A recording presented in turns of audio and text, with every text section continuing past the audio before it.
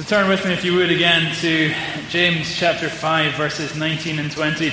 I've already mentioned that we had a leak in our basement this week. A significant pool of water started to form under my HVAC unit in the unfinished area of our basement. Now, fortunately, before it spread and did untold damage, my wee 6-year-old noticed it, and she came and told me about it, and it's amazing what the words of a little girl can do, preventing something of a disaster on the home front.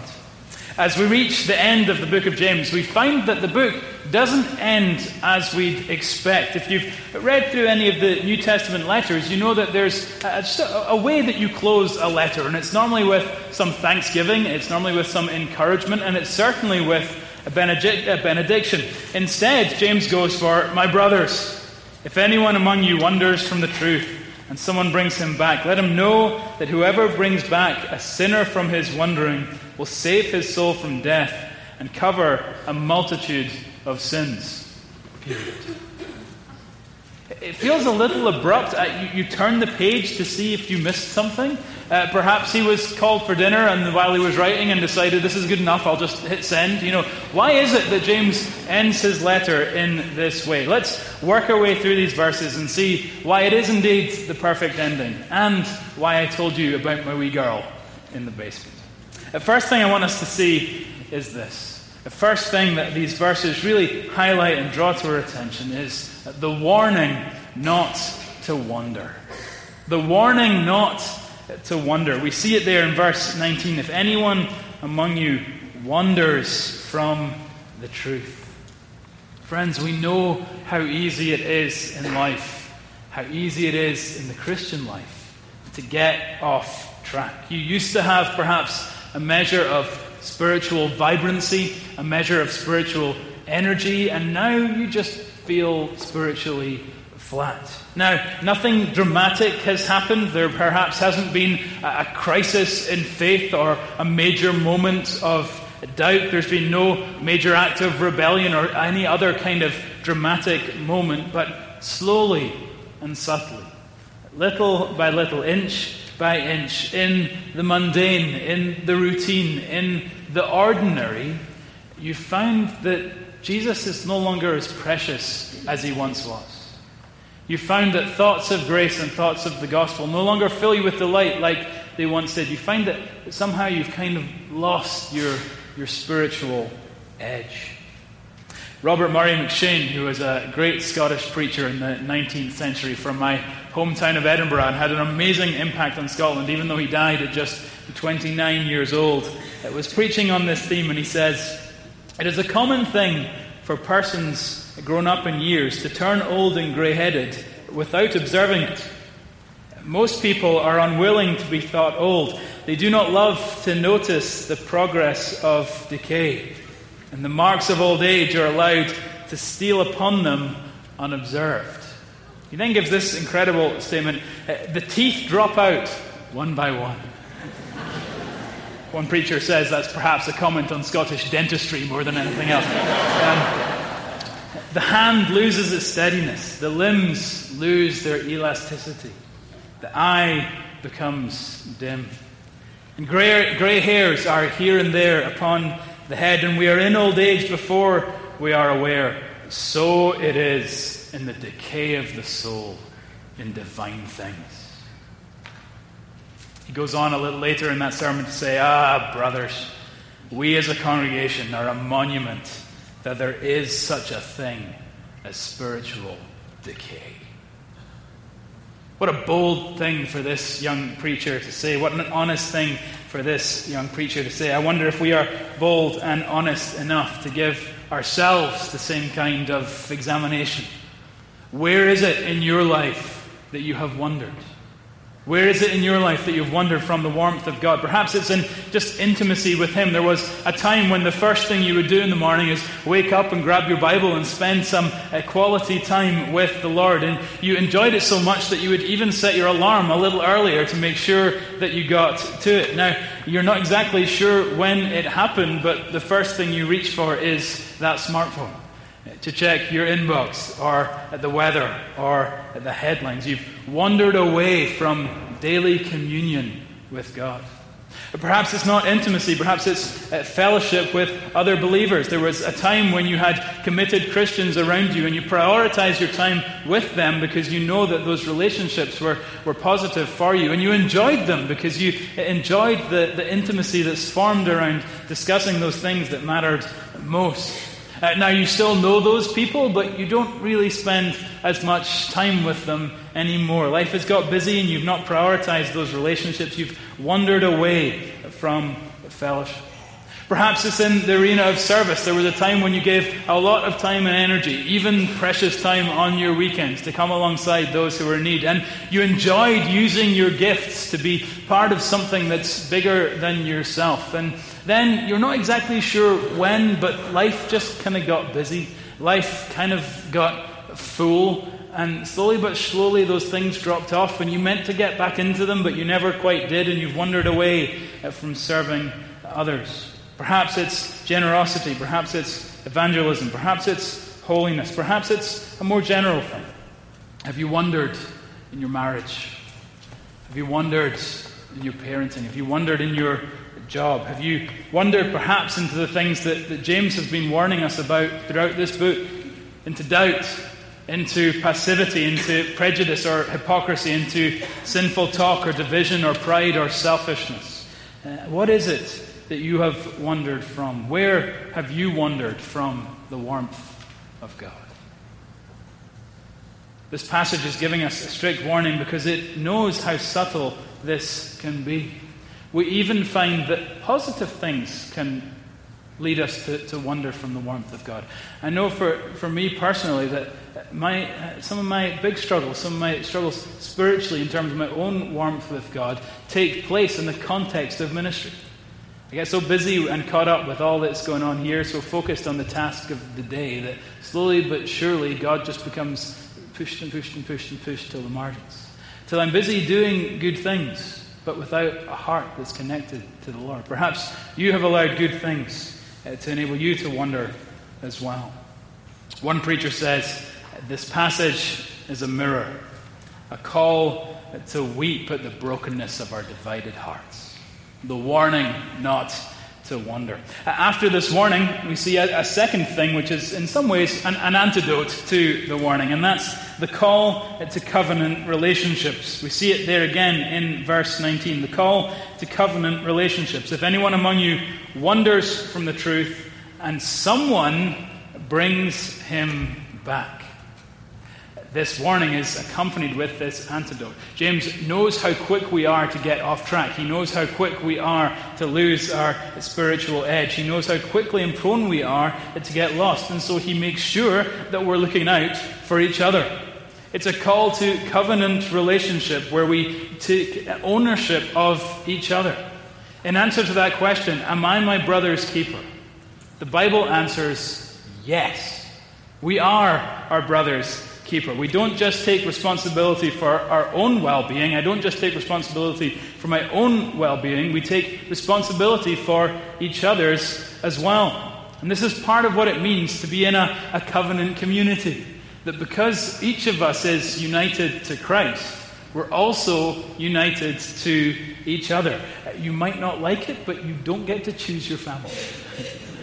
And sitting in the pews all around are those that you now call family. And I think this family motif is a helpful one. Because as we're called to look out for each other, we're not looking out for each other like a cop sitting at a stop sign. Okay? Kind of just waiting to catch someone doing wrong. And when they do, leaping out and saying, "Aha! I knew you would do this. I suspected it all along." That's not the picture that we're given here. It's a family motif. We are looking out for each other as parents look out for their children. Go to the pool this summer and see how parents develop a hawk eye as their little ones go into the water. Or think of how a spouse would look out for their loved ones in small ways. Don't think you should wear that tie. To bigger ways that are significant in our lives. Think of how siblings look out for each other. My own kids, they'll fight like cats and dogs. And then if there's a threat to any of them from an external source, they'll defend each other to the hilt. That's the way that families look out for each other. A sense of ownership of one another. And notice how this call is given to everyone. See how it says, if anyone wanders from the truth, someone should bring him back. So last week we looked at that section on prayer that was stressed especially to the elders and the special role that they play in the covenant community. But this passage isn't just addressed to the elders. If someone wanders off, the elders should bring him back. No, if anyone wanders off, someone should bring him back. That loving concern and family relationship in the church is not the reserve of your leadership.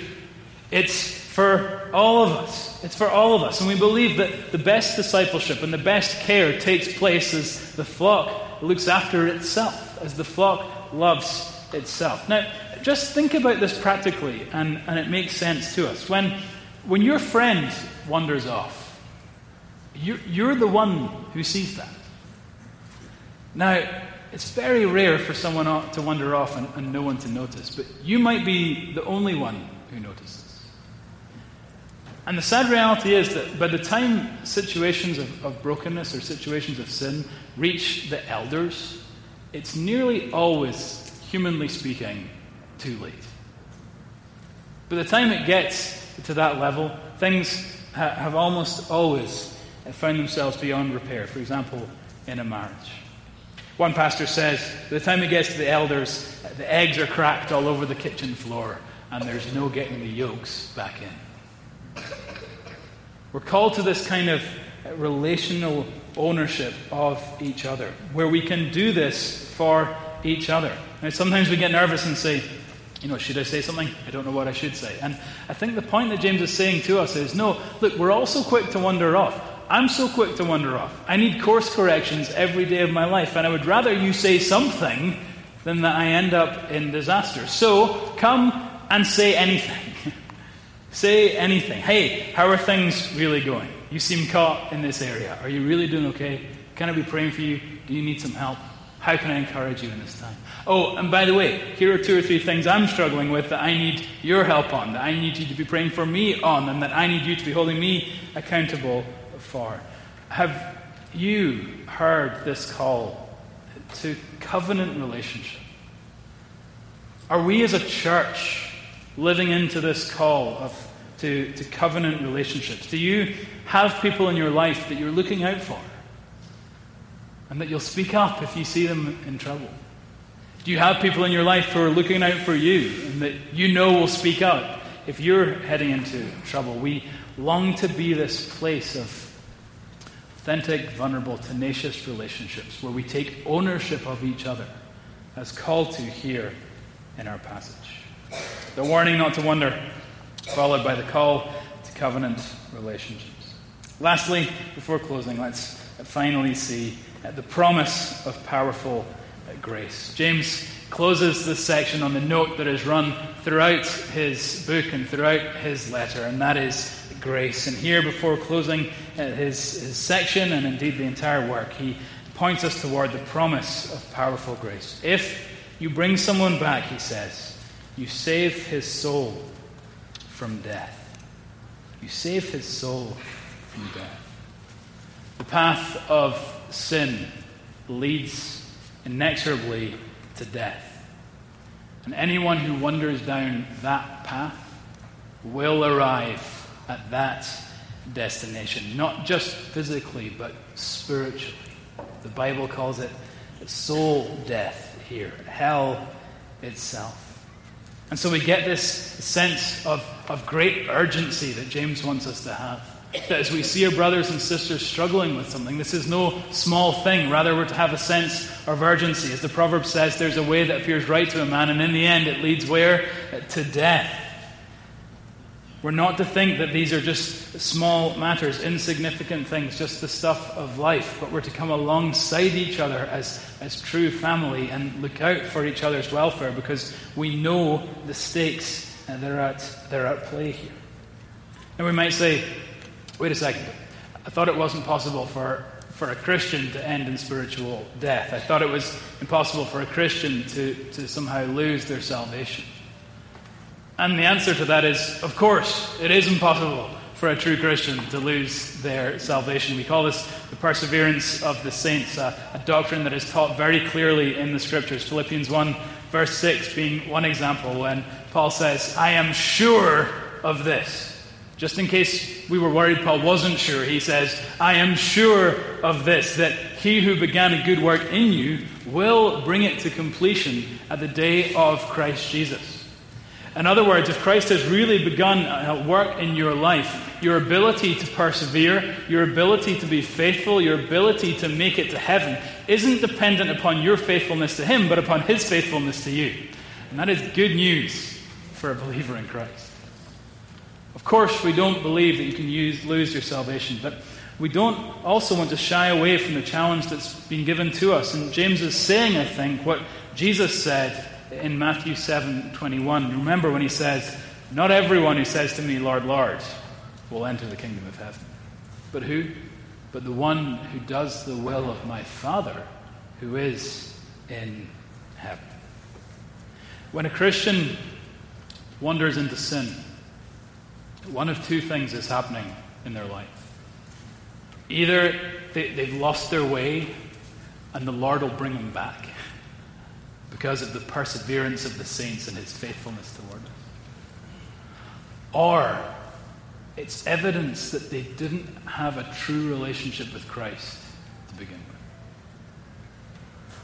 When someone wanders into sin, one of two things is happening. Either they're just losing their way and they'll be brought back, or it's evidence that they don't truly know Jesus. How do you know which one it is? And the answer is you don't.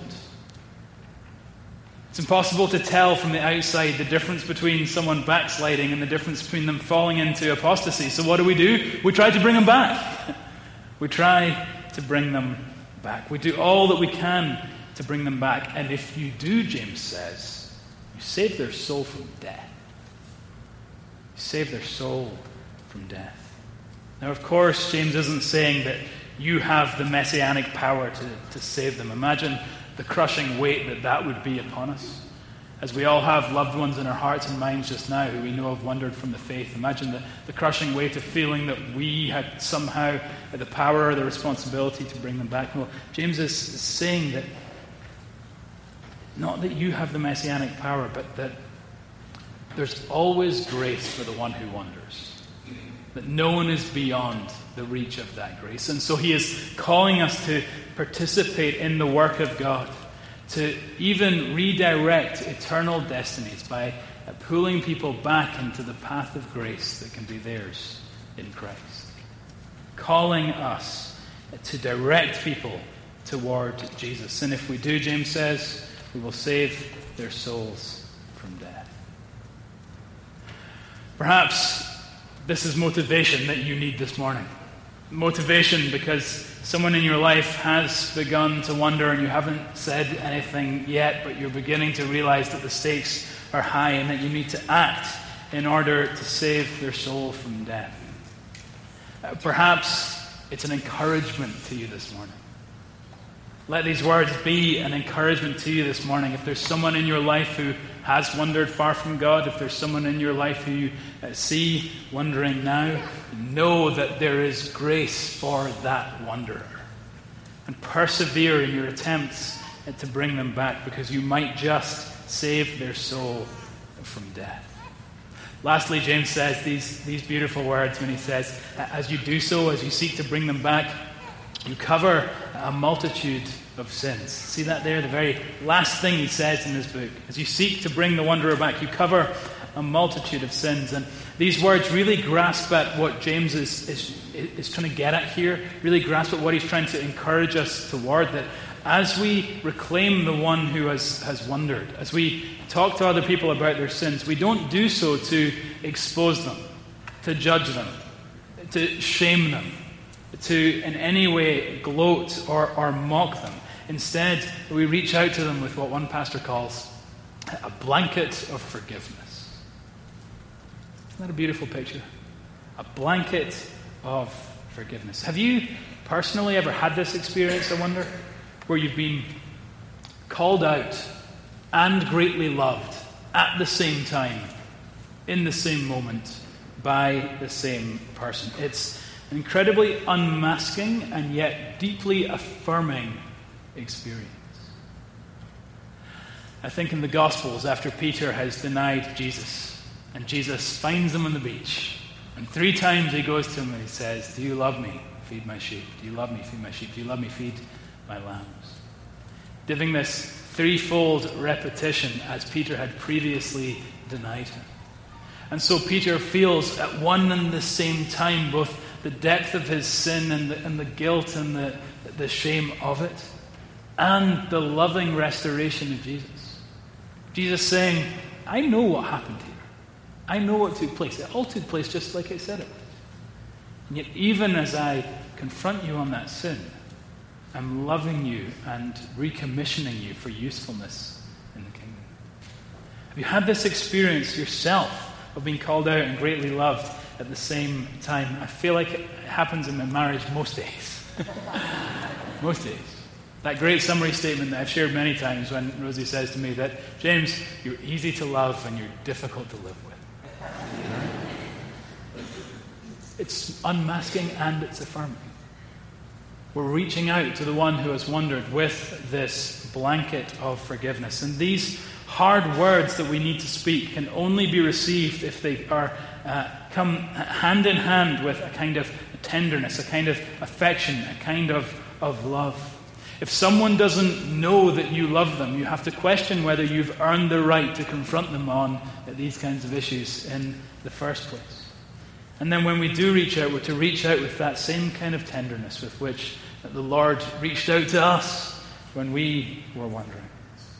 And if you yourself are wondering this morning, this should be a great encouragement to you.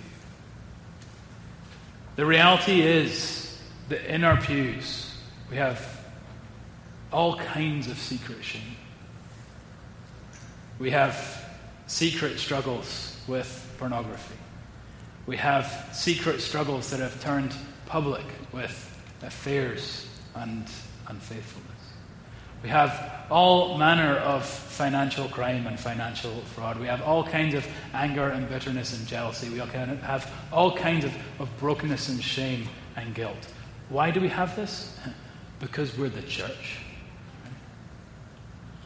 And if this is you this morning, you should be encouraged by these words. That as the scriptures call you back to Christ, and even as I would call you back to Christ this morning, it's with a blanket of forgiveness. It's not calling you back that we might sit in judgment upon you, but that we might receive you with warmth and we might receive you with love. We think of the Father as he welcomes back his prodigal son, running to meet him and then doing what? Throwing a party. That's what we want to do with the wanderer who returns. Not here to judge and condemn, but to offer grace and forgiveness. Reach out to those who are wondering. If you're wondering yourself this morning, come home. And so, thus ends the book of James. The warning not to wander, the call to covenant relationships, and lastly, the promise of powerful grace. Why does he end in this way? The leak in my basement could have turned to disaster were it not for the words of a wee girl. And the leaks in my soul will lead me to disaster unless there's another to come alongside. And so James is telling us to take all that we have read and all that we have learned about grace and how to live it out in our lives and spur one another on to obedience. These things might not just be words, but a reality here in this community. Let's pray together.